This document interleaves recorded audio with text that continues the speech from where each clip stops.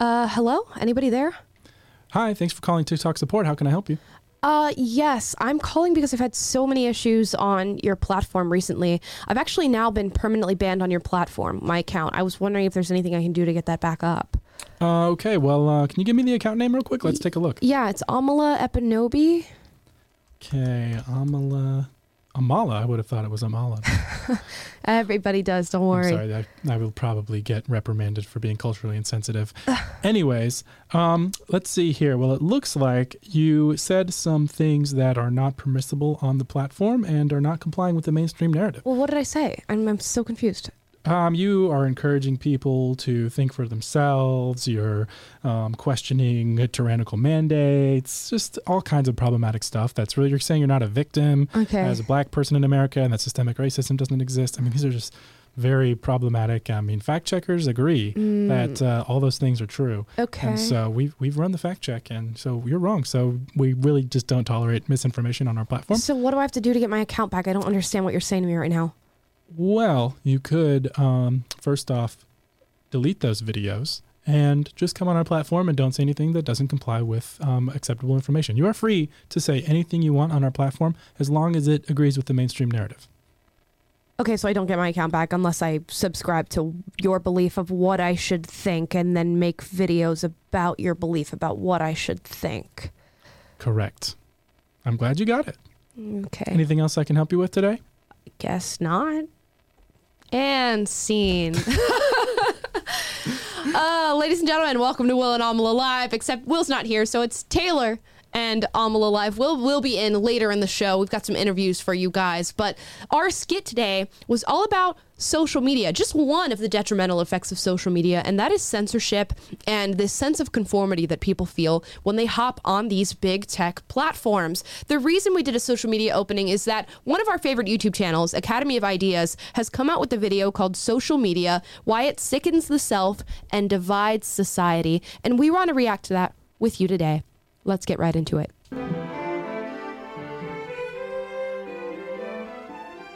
What hath God wrought? These were the first words sent over the newly invented electric telegraph machine in May 1844. This message proved to be prophetic. For the communication technologies that followed in the wake of the telegraph, from the telephone to the radio to TV, computers, the internet, and now smartphones and social media, have radically altered the fabric of society. In this series of videos, we are going to explore some of the effects of modern communication technology use. For while remarkable achievements of human ingenuity, these technologies are a double-edged sword. Communication is easier than ever, but so too is the ability of governments and corporations to track and monitor us. The media and educational gatekeepers of old have been irreparably weakened by the rise of the internet and social media, which was a boon to curious minds. But these technologies are also being used to manipulate us through censorship and rampant propaganda. And while creating new possibilities for how we work, learn, and entertain ourselves, these technologies have an addictive side that promotes anxiety disorders and a wasted life. I'm going to go ahead and pause already. We're a minute in. Yeah, that's something that I think we fail to talk about with technology, although it is becoming a more prevalent conversation as social media rises and as the narrative around big tech censorship rises as well, is there is a trade-off for quote-unquote progress and what we call it. And a lot of people look at social media and technology and they see it as nothing more than our society progressing. But with that, there are caveats, and these caveats are the issues of censorship, they are the issues of propaganda, and they are the issues of mental health, all in which coincide with the rise of social media. Yeah, I call it, I've said it before on the show, but I call it the Jurassic Park problem. Mm-hmm. It's if you really read Jurassic Park with a critical lens, you'll see like the actual point of it is talking about, it deals with the technology problem, the problem of technology. He says you're so concerned with whether you could do this technological innovation that you didn't stop and think about whether you should. And here we are with the new dawn of this millennium, and out came the internet, and shortly thereafter social media. And whether or not, whatever your opinions are of the internet and social media, they happened and they're here to stay, and people are using them and they have great utility for civilization. Yep. The question is, Well, the fact is, though, that we were not prepared as human beings to deal with social media. We were not prepared to deal with this brand new thing that we created in our own minds, and we didn't have laws in place, ethical standards in place for the companies that are innovating in these areas to really regulate them properly and to prevent them from manipulating our brains and doing unethical things to make us dependent on them, or allowing them to get too big to where they can censor and purvey misinformation or determine what truth is or determine what you're allowed to see online. And so the problem is that the problem is not necessarily technological innovation is itself pretty neutral, but it's how do we use that, and then how do people that are opportunistic exploit that, and then how do we fail to regulate them, hold them in check? So I'm not anti-progress and anti-technology. I'm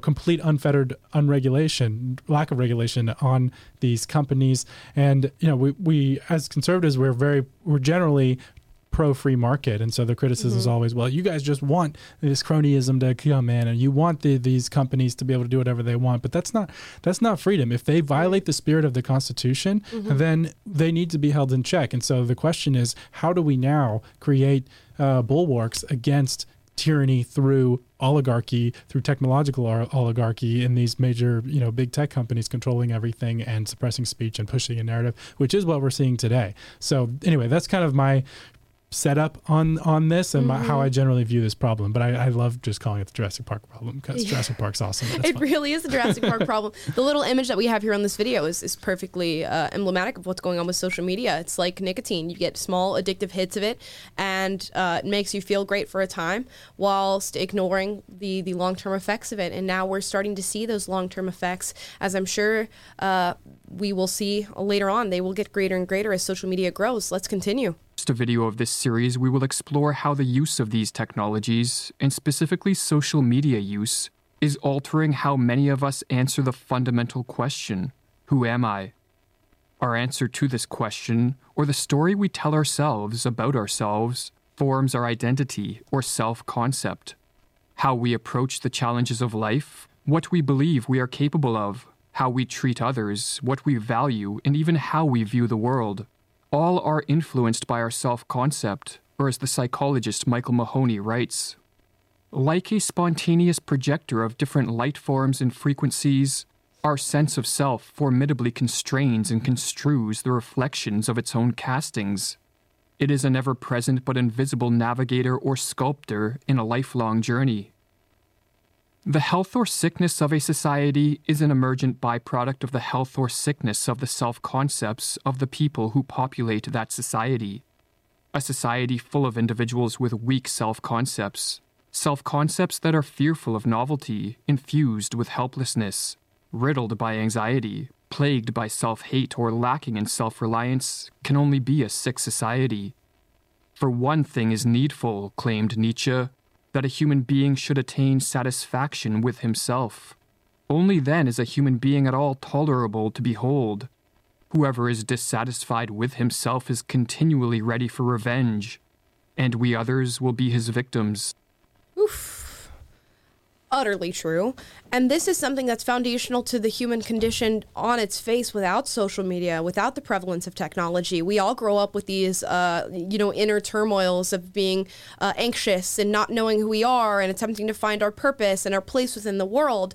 Social media has come along and exacerbated that feeling, while also creating, the Soma, the Brave New World Soma of satiating boredom and making people complacent. And that's a wicked cocktail for creating what they identify as a sick society. And he says that a person who feels that way and feels that anxiety and that incongruence with who they are in the world and what they feel like they are is automatically going to lash out at other people, which is why we see this strong bullying on the internet that is really unknown to any other part of the world other than being online.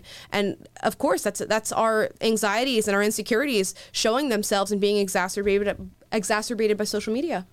Yeah, and it's fitting that they quote Nietzsche, because one of his most famous lines is the prediction of the externalities associated with what happens when he proclaimed God dead, and then he said, but he was pointing that to as a sort of harbinger of the fact that now that we have killed God and the traditional Judeo-Christian moral framework and the ideas that undergirded Western civilization and progress, and the values that undergirded it, now we have to replace that. He said, God has said, we have killed them. And so what are we going to replace those with? And what have we really lost? And we don't really understand it. And part of that is the identity. And the Judeo-Christian framework it teaches that you are an individual made in the image of God, and you are created with infinite value and worth because you're made in God's image. And that gives you a sense of identity inherently, just on its face, by being made in the image of God. That's in like the first few lines of Genesis.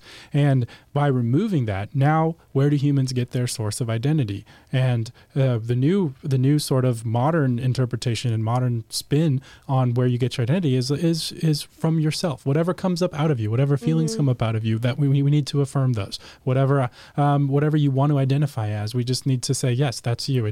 And we've sort of replaced an external God who can give you identity with an internal, you are God, and whatever you want to be is inherently good and needs to be affirmed. And there are consequences to that. And especially when, I don't want to live in a world where I'm God, because I'm limited and I'm fallible and I am unstable and I can be affected by things like social media and I can be affected by things like peer pressure and heartbreak, and I'm subject to, I'm fallible. Yeah. And so if we replace God with humans, or, if I set myself in the position of God, I'm not sufficient to uphold the world and create a world where things work and they're stable and they're reliable and I can have hope when difficult times. Instead, if our world is just everything's about you and yourself, then that is very destabilizing. And then you add social media in there, and we constantly have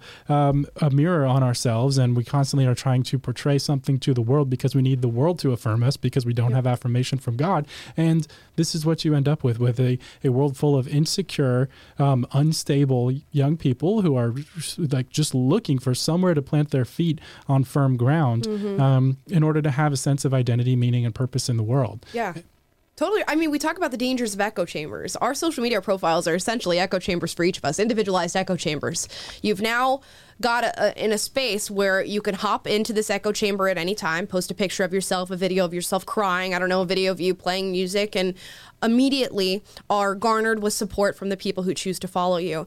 And with that comes an amount of power and privilege that is dictated by how many people follow you and how large your echo chamber is. And as much as we talk about the dangers of a social credit score, like we've seen in Australia and in China and in North Korea, we have social credit scores. We have a voluntary social credit scores in our pockets. And it's wild because it's true. A lot of people say, well, no, that's an unfair comparison. It's not a social credit score. It is a social credit score.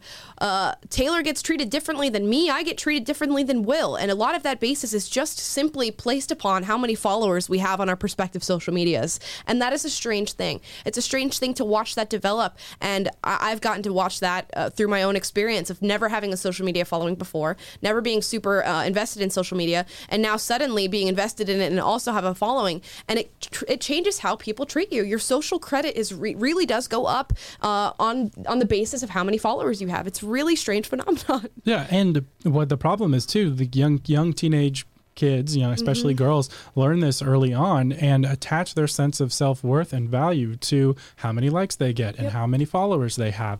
And so then it's this soul-killing process of exchanging your uniqueness and value as a person for likes. And so you compromise yourself morally, or you just you stop having an identity. And even if it's not, you're swinging your butt out or whatever on social media just to get likes for being promiscuous, you can still just play the I got to go travel and I got to go do all this cool stuff and I got to buy new clothes and I got to go take these influencer style photos on Venice Beach or whatever it may be. And you're chasing a sense of meaning and purpose and identity when you would be much better off knowing and understanding that you have that and that God created you uniquely. I mean, in a Christian framework, you would say, and you need to find that in yourself and find that in Him, and not need to go to chase a sense of purpose and meaning in likes and followers, and there's nothing there. There's no gold at the end of that rainbow,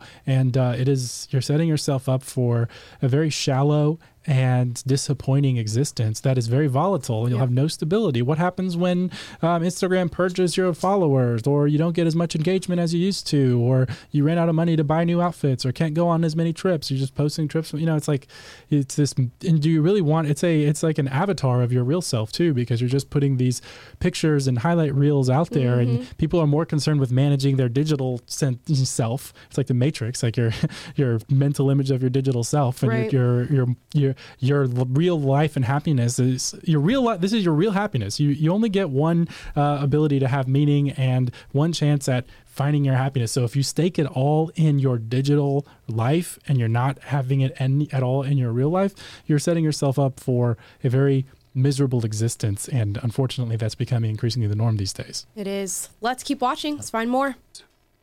Our self-concept is in continuous development, and it is the product of many factors, including our upbringing, education, biology, environment, interpersonal relations, and intrapersonal experiences. But one of the most important factors in the shaping of our selfhood is the predominant identity formation mechanism of our society. To understand what an identity formation mechanism is, we will examine the two mechanisms that preceded the rise of social media, namely sincerity and authenticity. Sincerity prevailed in the West until a few generations ago and was based on the idea that one's identity was intimately tied to a set of social roles. These roles were not chosen by the individual, but given to him or her by family and community. One's identity then emerged in the attempt to play these roles in a sincere manner. In earlier times, identity was typically assigned by the social roles one was born into. Along with birth came not only one's gender, but also one's tribal or ethnic identity, one's social class, one's profession, and one's religion. In the 19th and 20th centuries, greater social mobility and more equality of opportunity unleashed a newfound freedom of self-expression. Predetermined social roles of class, gender, religion, and ethnicity declined in importance, and the identity formation mechanism of sincerity was replaced by authenticity. Under authenticity, one discovers, realizes, or creates one's identity, and so selfhood formation becomes an individual's task. For some, this proves to be a blessing, as it unlocks possibilities and potentials that are stunted when one is expected to sincerely conform to predetermined social roles. For others, it is a burden, as with freedom of self-expression comes responsibility for the self that is created. But a strange thing has occurred with the rise of social media. Many people are reverting back to a mechanism of identity formation that resembles sincerity, a mechanism of identity formation which Hans-Georg Mueller and Paul D'Ambrosio in You and Your Profile have termed prophilicity. Like sincerity, prophilicity is other-directed and reliant on the reactions of an audience. With sincerity, one's family and community are the audience that casts judgment on how sincerely or properly one plays the predetermined roles. With prophilicity, the audience is a generalized peer group consisting of hundreds, thousands, or even millions of social media users. And this audience plays a somewhat different role than under sincerity. Not only does the audience judge the identity one forms, but it also helps shape the very roles one strives to play. That's an interesting thing to have to think about with the rise of social media that we used to, and it's a lot to take in, that we used to just focus on our dearest friends, our family, and our community, and that shaped who we were as a person. We got the responses from them, and it dictated, okay, maybe that was wrong, maybe this is right, maybe that's not who I am, maybe this is who I ought to be. You know, there's a large difference between who we are and who we ought to be. But now we are taking with us the lenses of tens of thousands of people telling you who you ought to be, and all saying it in a different sense. So now you have to calculate, well, the majority of people are telling me that I should be this. I'll get the majority of likes. I'll get the majority of praise. I'll get the majority of perceived love from the people who say this. So maybe that's who I ought to be. And at a young age, having all those different opinions infiltrating your young mind has got to be super confusing, whether they know it or not. Yeah, and it's like who is forming the opinions, or how is the consensus formed by all the users of social media? That how do you get a sense of what I should be performing toward? You know, I think you see it like the way people look up to celebrities and like their favorite influencers on TikTok and try to emulate them. You see it in echoing the narratives that they see in the mainstream media. And it's like what you should live into is, and there's an irony here too of the second one that they talked about. What was it? The sincerity and the authenticity. And the authenticity is, it's what I was talking about before. Whatever comes up out of me, I have to be true to myself. My identity is just being me. And the irony of like needing to perform for the social role, and yet in our culture today we're preached so much of this, this authenticity stuff, but no one really believes it, or they're like it's like a warped version of yourself. And so it's like, well, my pronouns are z, zer. We see these crazy TikToks about that are like a minute long, someone explaining to you what pronouns are, because that's in theory what's coming up out of me, but really I'm performing toward that because that's sort of the cultural expectation, is you're supposed to have these pronouns or whatever. So what's your unique way of being true to yourself that culture is telling you how to be true to yourself in? You know what I mean? It's like this juxtaposition. And we're seeing it morph a lot. I mean, when I was experiencing the rise of social media in my late teens, social media was very much the highlight reel of everybody's lives. It was it was more straightforward back then. Right. But it was straightforward in the sense that I know I'm just getting the happiest parts of your life. Like I'm seeing your boyfriend, I'm seeing your trip to Cabo. Maybe your relationship is not as great as it seems, but on social media, everything is cookies and cream. And now, I think with our younger generation, social media has morphed to now we're getting all parts of everybody's lives. I'm filming the fight that I get into in the line at Dunkin' Donuts. I'm filming my cry after my boyfriend cheated on me, but I'm also editing it and putting sad music over it after that, because I think we recognize that social media was the highlight reel. So we get, okay, it needs to be more raw. But even so, it's contrived and performative. And people know, like young girls know the pretty girl crying about her boyfriend cheating on her and putting sad music over it and saying like, this is what he lost out on. I can't believe it. I did everything for you. They know it's going to get 1 million likes. So it's still performative, but in a sense, it's even more traumatic and detrimental to mental health, because now you're filming these horrible parts of your lives that are also real but performative. And right. It's like your own real life is just a place to get material that you can use to write your digital person and your digital self that you're projecting online. And so this real thing happened to me. Now, how can I play that up and write it into the narrative of myself online? Right. We're like all little stand-up comedians, like searching for life experiences that can be twisted into funny videos or twisted into something that people want to watch.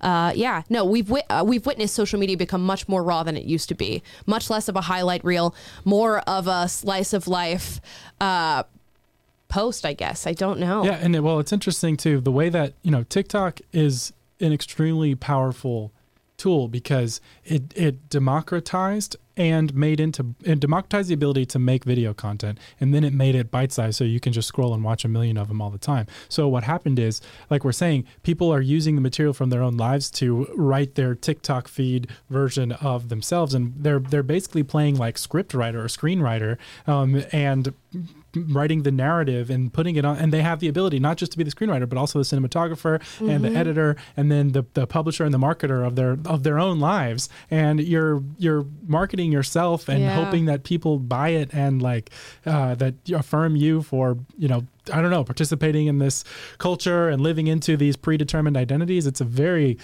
weird and fascinating world. I mean, like, and what's crazy is like this whole ecosystem and this whole faux digital reality is taking precedence over people's real reality, and it's not about who's actually in your life and your actual relationships and your actual experiences and your actual growth trajectory and how you find meaning or anything like that. Their whole world is in this little scripted thing that they're making. I like the point that you make, that you are quite literally marketing your life. You are looking at yourself and you go, well, I'm a middle-class white 14-year-old girl in America. What is the best way for me to portray the real life experiences that I'm having in a performative sense so that people want to watch it and they want to watch it by the millions so that I can make money and make this my career? Yeah, and it's much more interesting and dramatic if I reject the traditional ideas of what a white 14-year-old girl is supposed to be in America. So let me dye my hair blue and pick 10 gender pronouns and then, talk about all the ways that I'm oppressed and that we're, and shame people who are not woke enough to call out systemic systemic racism and stuff, because that's a much more meaningful path than just being a normal, upstanding citizen who is pursuing an education and taking responsibility for themselves. Like, that's so boring by comparison. So yeah, in this shock value, little mini Hollywood world, why not write a different story for myself where I can get much more pats on the back and much more likes and follows and all that type of stuff? It's exactly right. It's weird. Okay, we're going to keep watching. That's a lot. It's a lot to take in. For Profilicity entails creating profiles on social media through the selective display of pictures and other bits of information, or in a more passive manner, merely observing the profiles of admired personalities and then using these idealized profiles as roles to play in real life. Or as Jeremy Weissman explains in the crowdsourced Panopticon, a simultaneous exchange occurs between the two entities, our digital profiles and our in-real-life self.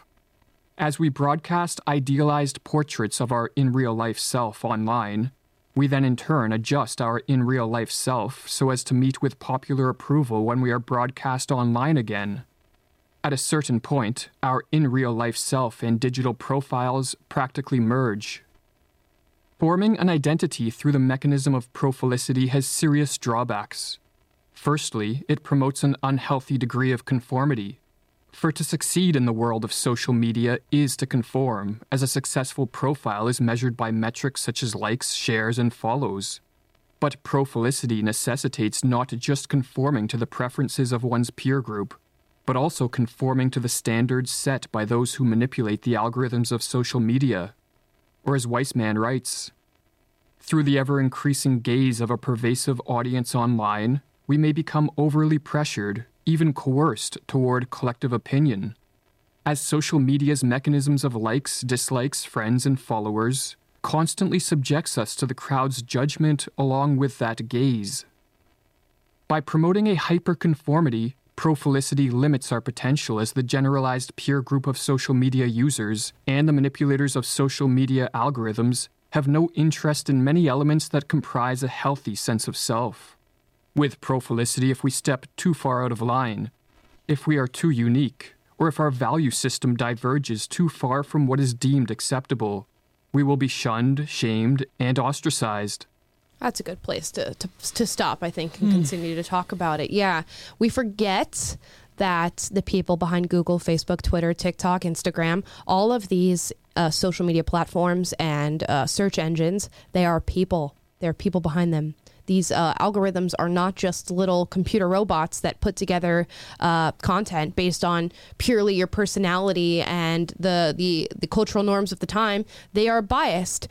In fact, in a study done on Google and their biased search engine results, they could do left-wing and right-wing bias in the search engine results with 95% accuracy, meaning accuracy in actually changing somebody's minds or morphing somebody's perception without them being able to realize that there was bias in their searches. 95% of the time they can trick you into believing there's no bias in what pops up after you search something on Google. The same goes for the algorithms of TikTok, Twitter, Instagram, Facebook, all these other social media platforms, and they're well aware of it. And of course there is a pressure to conform. If I go on Twitter today and I see a bunch of leftist news giving me the same dogma and doctrine that the left always does, telling me I should subscribe to this belief, of course I am. I will see all the likes that it has. I will see all the support that people get, and I will see the shunning and the ostracization of people who go against that grain, and I would not want to associate with that person.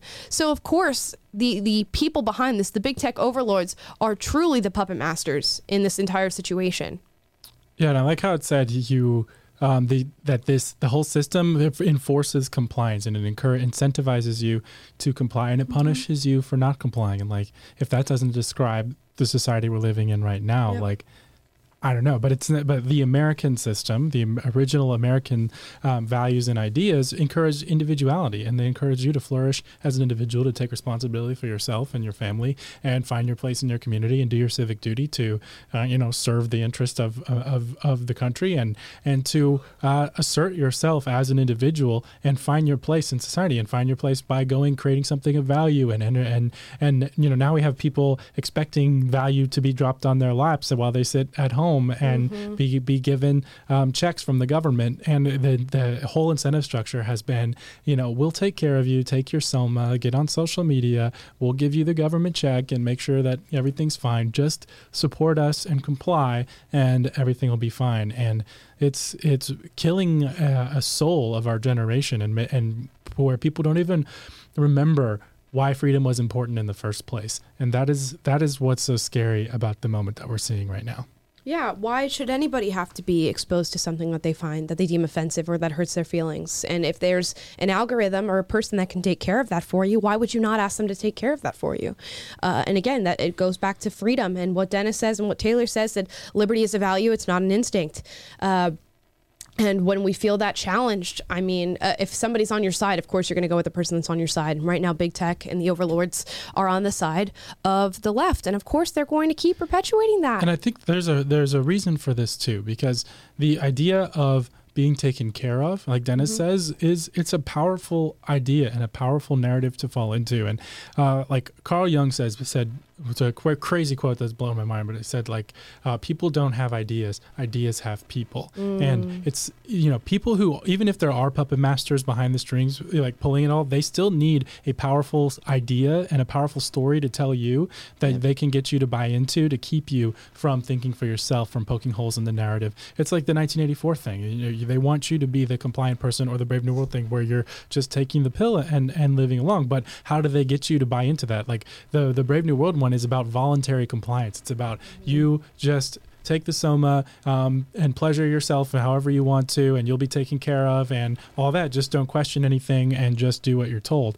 And that is setting you up to lose your freedom. But we're living in a time where, again, we're forgetting why freedom's important and valuable in the first place. And if they can get you to believe a story where freedom doesn't matter in the first place and you can just trust us, then they'll buy into it. But they need that powerful narrative and that powerful story that, you can be taken care of. This is all for the greater good. This is all for the good. And we've seen that through history, that regimes like in Soviet Russia, in communist China, they tell these stories through the population and get people to buy in, and then the people who are bought in will help enforce compliance on those who are non-compliant. And anyway, that is strangely what we're seeing today in the United States, even and across the Western world, vis-a-vis Australia. Right. So this is not to say don't use social media, or social media is the bane of our existence. There are several horrible things that come with social media. You can use it, as we do. I mean, it's the name of our game. It is our job to do it. But keep it with these sentiments at the forefront of your mind. This is always important. It's important, the lens through which you use things. And you should operate with social media through this lens. If you are a parent right now, make sure your kids operating social media through this lens, because it's always something to keep in mind. Now, you can watch this video. Again, it's by Academy of Ideas on YouTube. The title is Social Media, Why It Sickens the Self and Divides Society. And yeah, it's a conversation we should have more than we are having it right now, considering most children, teenagers, and a lot of adults are using social media and spending more time on social media than they spend on any other part of their day. And that's a crazy, crazy thing to think about. Guys, the show's not over. We've got some interesting guests on the show today. Robert Kiyosaki and Chloe Hudson. We did some interviews from them. You'll recognize them from our short documentary, Trading Up. It's all about trade schools versus colleges and universities and how the college and university system has failed the modern day American. We're going to start off with Robert Kiyosaki. You know him from Rich Dad, Poor Dad. Let's get right into that interview. On the program today, we have very special and acclaimed guest by the name of Robert Kiyosaki, the author of Rich Dad, Poor Dad, who's also a financial educator and guru and has made himself a name in the space doing as such. Robert, thank you so much for being on our show. I'm honored. I love you guys. You and I are on the same team, different, same mission, everything. Fantastic work you guys do. Thank you. Thank you, man. That really means a lot. It's nice to know that, someone like yourself, who people probably wouldn't always consider in the same sphere of influence as PragerU, they wouldn't munch us in or put us in together in one group, but to know that you're a supporter and with what we're doing really means a lot. So in terms of that, I think one of the reasons why we really get along well is because of our emphasis on maybe the university education in America right now isn't the path that people need to necessarily take. There's a lot of other options.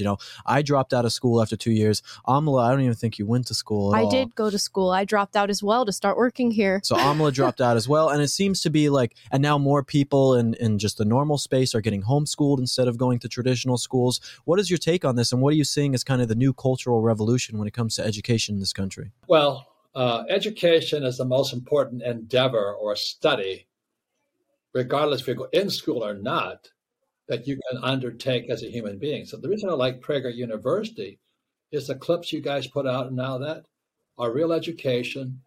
They're free, and they really educate. It's what you guys do and I do are the same. We're in the same business. But education is more important before, but now it's a death trap. For so many people, they go to university, they get loaded with student loan debt, then they can't find a silly job, or they can't even pay back their student loan. Talk about a bad investment. I have I won't mention his name, a friend of a relative. He now lives in his parents' basement. He's 40 years old, and the family's really proud of him because the guy is 40 years old, and he's working on his second PhD. And when I said to him, PhD stands for poor, helpless, and desperate, the family won't talk to me anymore. That makes a lot of sense. I get why he wouldn't talk to you anymore, because I think that university education and this type of, let's say, quote unquote, traditional education in America has been seen as a substitute for wisdom, a substitute of true knowing in the world. It seems like people can say, oh, I got all these different degrees, or I went to this incredibly prestigious university and spent all of this money, and say that somehow inherently makes me more equipped to handle the world than somebody else. Do you see that kind of same stigma? Well, my whole family are PhDs. If you know what I mean. I come from the Teachers Union, the NEA, National Extortion Association, culture of labor unions. And labor unions are Marxist. That's why Marx says, workers of the world unite. And they join labor unions. I'm not against labor unions. But I'm saying that the problem with educators is they think that piece of paper makes them smarter than you or me. I have a PhD. I mean, I don't have a PhD. I have a Bachelor of Science in Naval Architecture, of all things. I've never used it. I'm glad I got it because it got me into flight school to fly for the U.S. Marine Corps. But I really didn't need a degree in naval architecture to become a Marine. If you fog a mirror, you can become a Marine. So do you see our education system shifting at all? I know there's a small uprising happening among students and professors who are refusing to go along with this narrative and allow the indoctrination in their schools. Do you think that our university system and college system will change, or people are going to start searching for routes like yours and getting education independently? Well, I'll just say this much. I have a Bachelor of Science degree. Mm-hmm. I never used any of it. Mm-hmm. I learned everything from my rich dad, who was my best friend's father, who didn't go to school. And he taught me playing Monopoly. And we all know the formula for great wealth is 4 green houses, 1 red hotel. So today I own red hotels. I own 8,000 rental units. I have businesses, but I never used my degree in naval architecture for some reason. Right. It speaks to the worth of a college education, I think. Education is important. The question is, if you have that PhD, does that make you smarter than anybody else? Answer is no. No. My poor dad had a PhD, and my rich dad was richer than him, who had no degree. So how do you measure success? Here's my cash flow board game. It's called a financial statement. You see, when you go to the bank, this is what the banker wants you to see. This is your report card when you grow up. So somebody asked me the other day, I'm $1 billion in debt. And most people are taught when they go to school to get out of debt, but they don't realize that money is debt. Money became debt in 1971 when I was in Vietnam. So today I use debt as money. The average person shouldn't. But the reason I can borrow so much money is because I have one of these. This is because of my cash flow board game. So if you understand that, I use debt as money. I don't recommend it. And because I use debt as money, I pay no taxes. Now it drives most of these PhDs crazy. Well, I have a PhD. What have you got? I said, I got a financial statement. What have you got? So these are two different statements. One's a financial statement, one's a PhD. Would you rather have a PhD or a strong financial?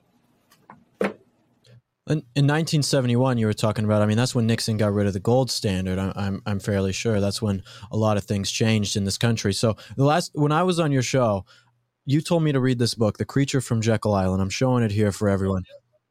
This book was a life-changing book. I mean, seriously, I took so much from this book. And then I even went afterwards and I watched a lot of speeches that the author gave and things that he talked about. One of the things that really struck out to me about it is something where he's talking about, most normal people, when they hear about the Federal Reserve, this book talks about how the Federal Reserve should be abolished. And after reading this, you really don't have another choice when you find out the truth than to say that that's true.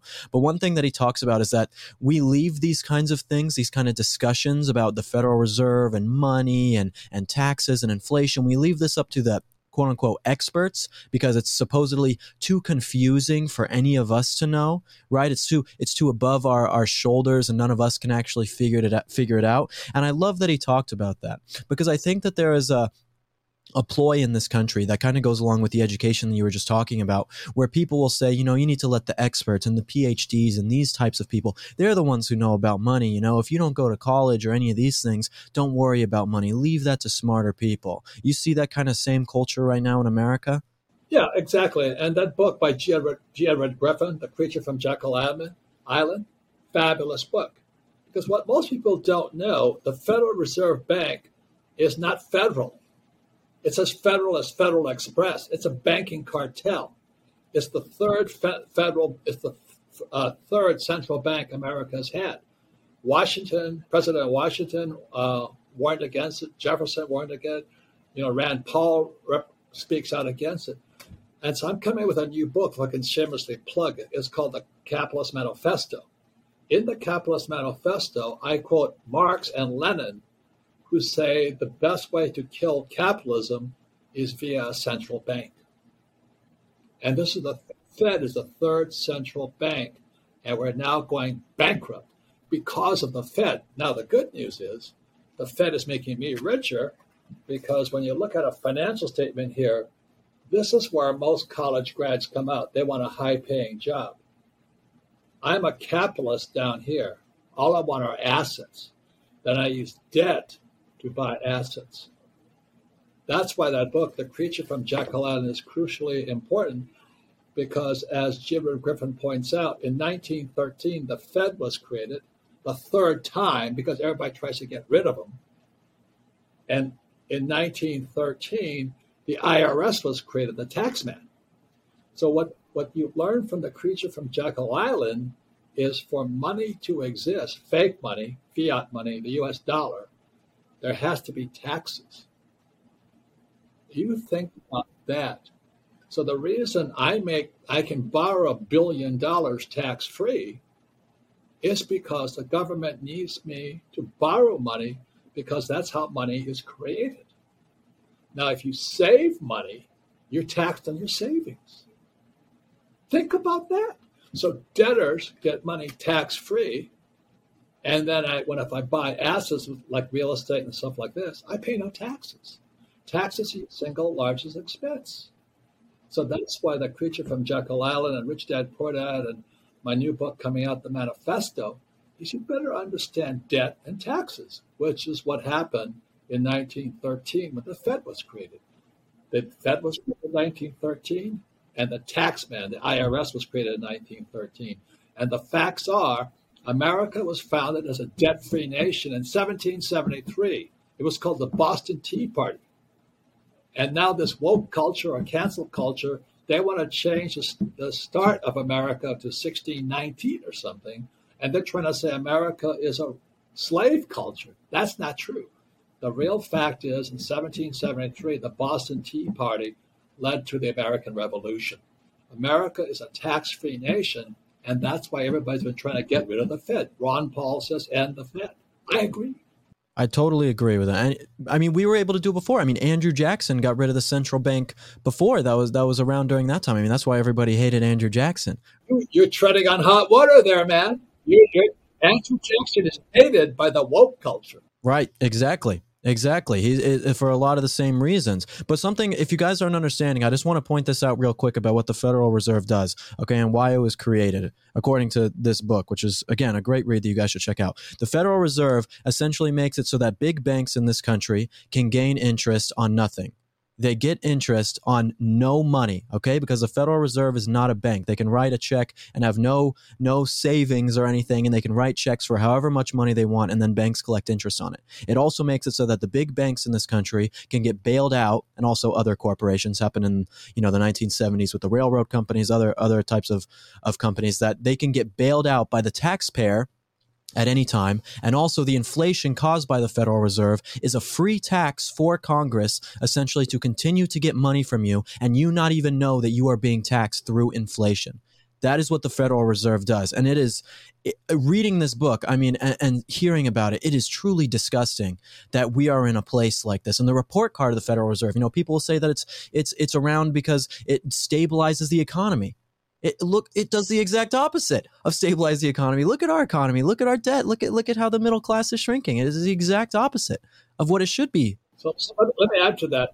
In my book, Capitalist Manifesto, not only is it killing the economy, it is killing communism.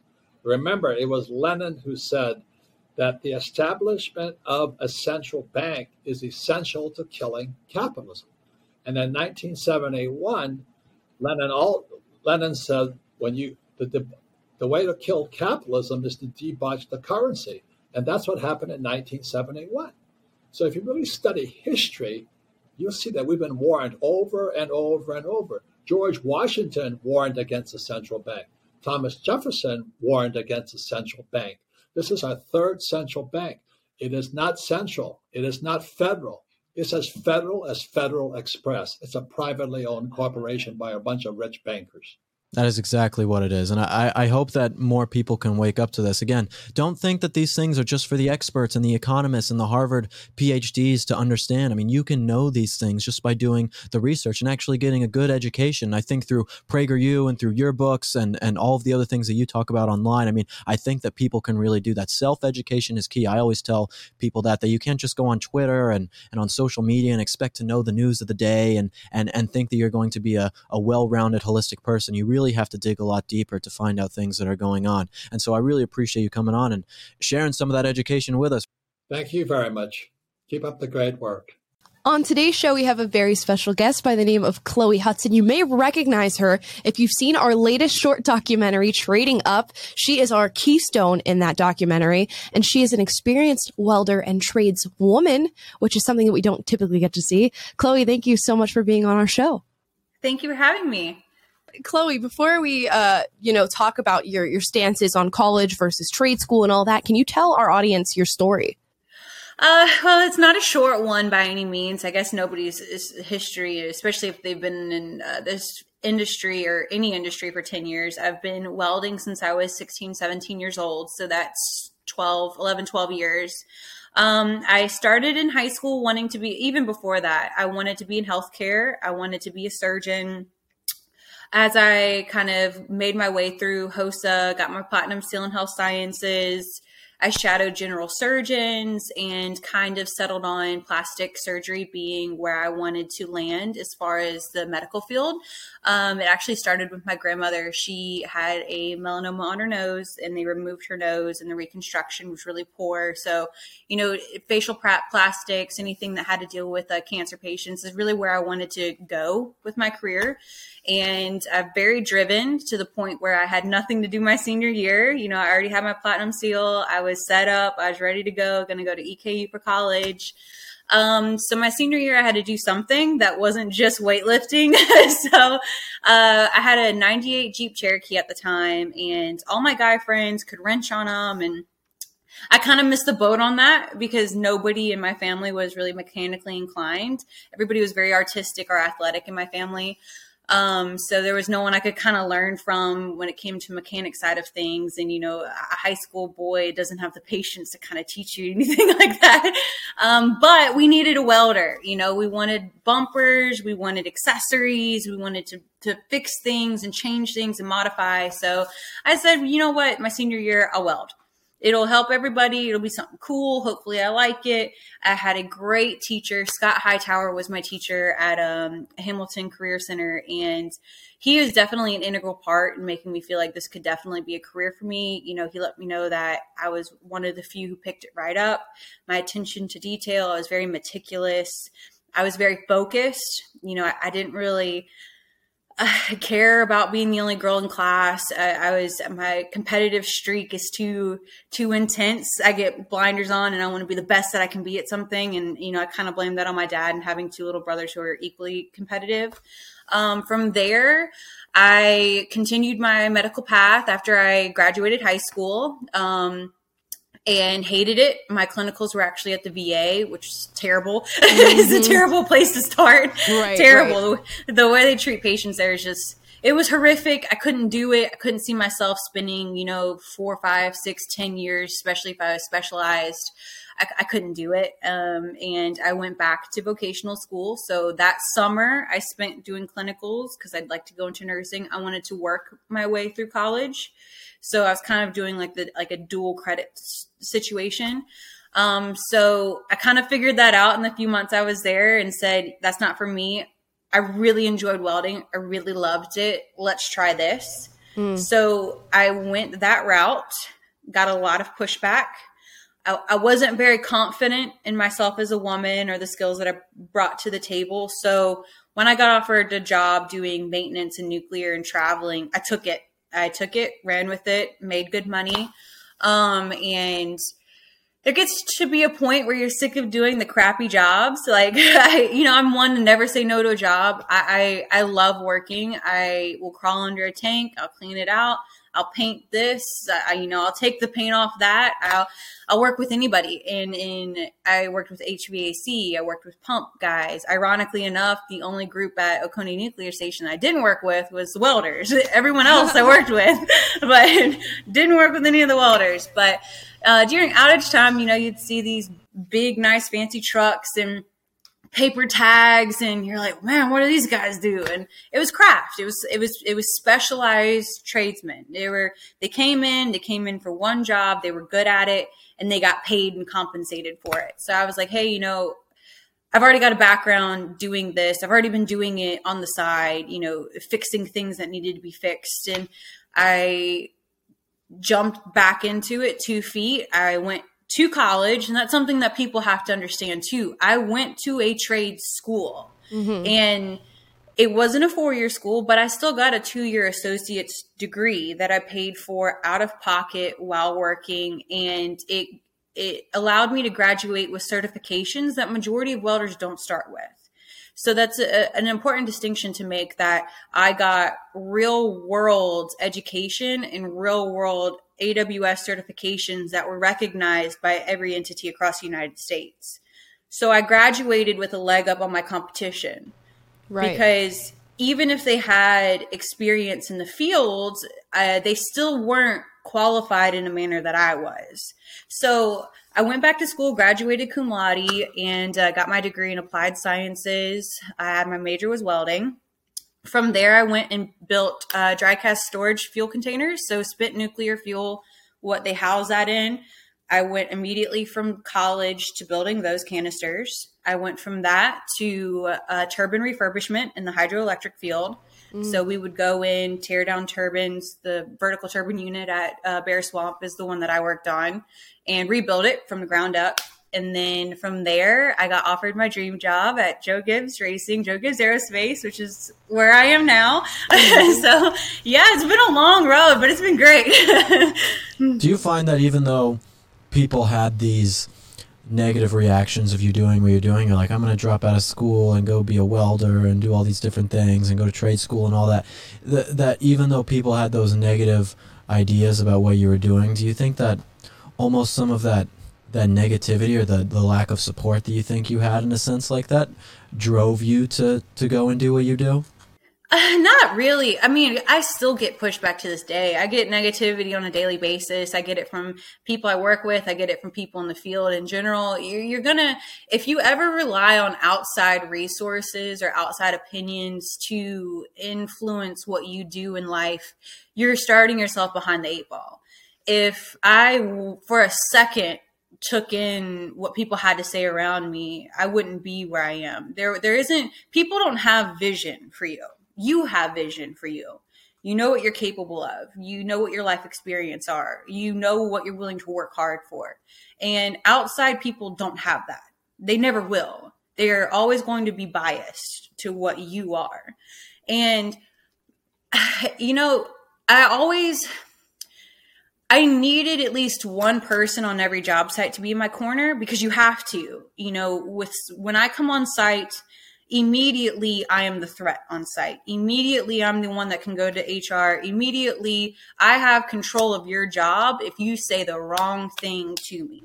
And unfortunately, that has been groundwork that's laid out by women who've come before me on job sites and set a really bad precedent.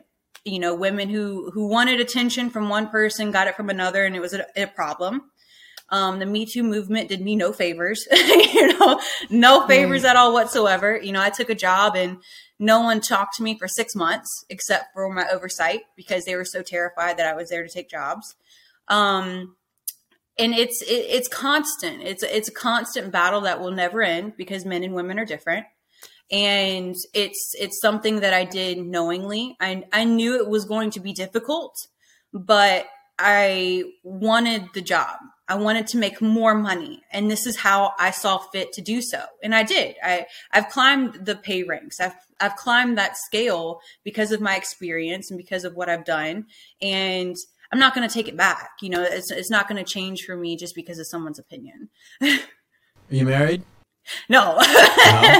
No, I'm not. Well, because I wasn't sure if, like, you know, this is a male-dominated profession, if you were kind of the breadwinner of your family or whatever it might be. It's kind of an interesting dynamic when it comes to all of this. If anything, it's been very difficult in the dating pool. You know, I'm very lucky to have a companion now that loves what I do. He's into it.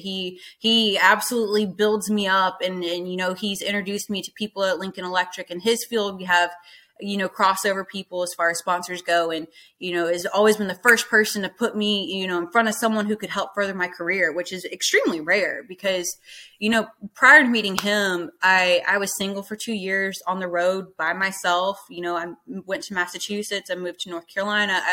I've taken jobs in Tennessee, South Carolina, North Carolina, Virginia, Georgia. It didn't matter. I was going to take a job if it paid well.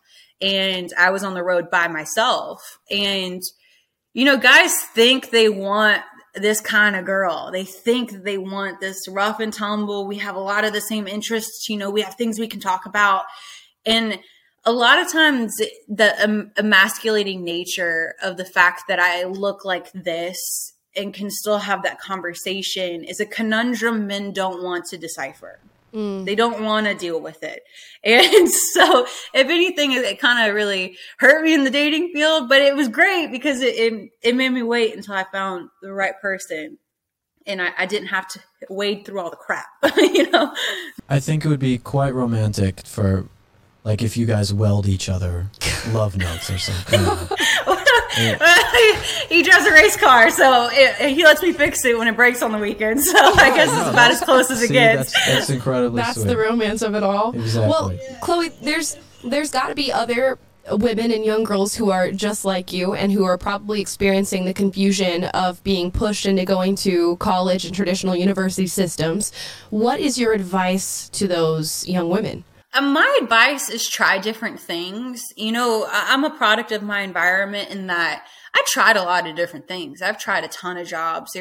I am a serial workaholic. You know, This is until I really established my career. You know, I worked at the nuclear power station, but I also worked at an urgent care facility because I still had love for the medical field. And it was a way for me to earn money and get experience in a field. And it was a backup plan. You know, my resume A was industrial sector. My resume B was medical sector. So I've always, made it a point to be a student.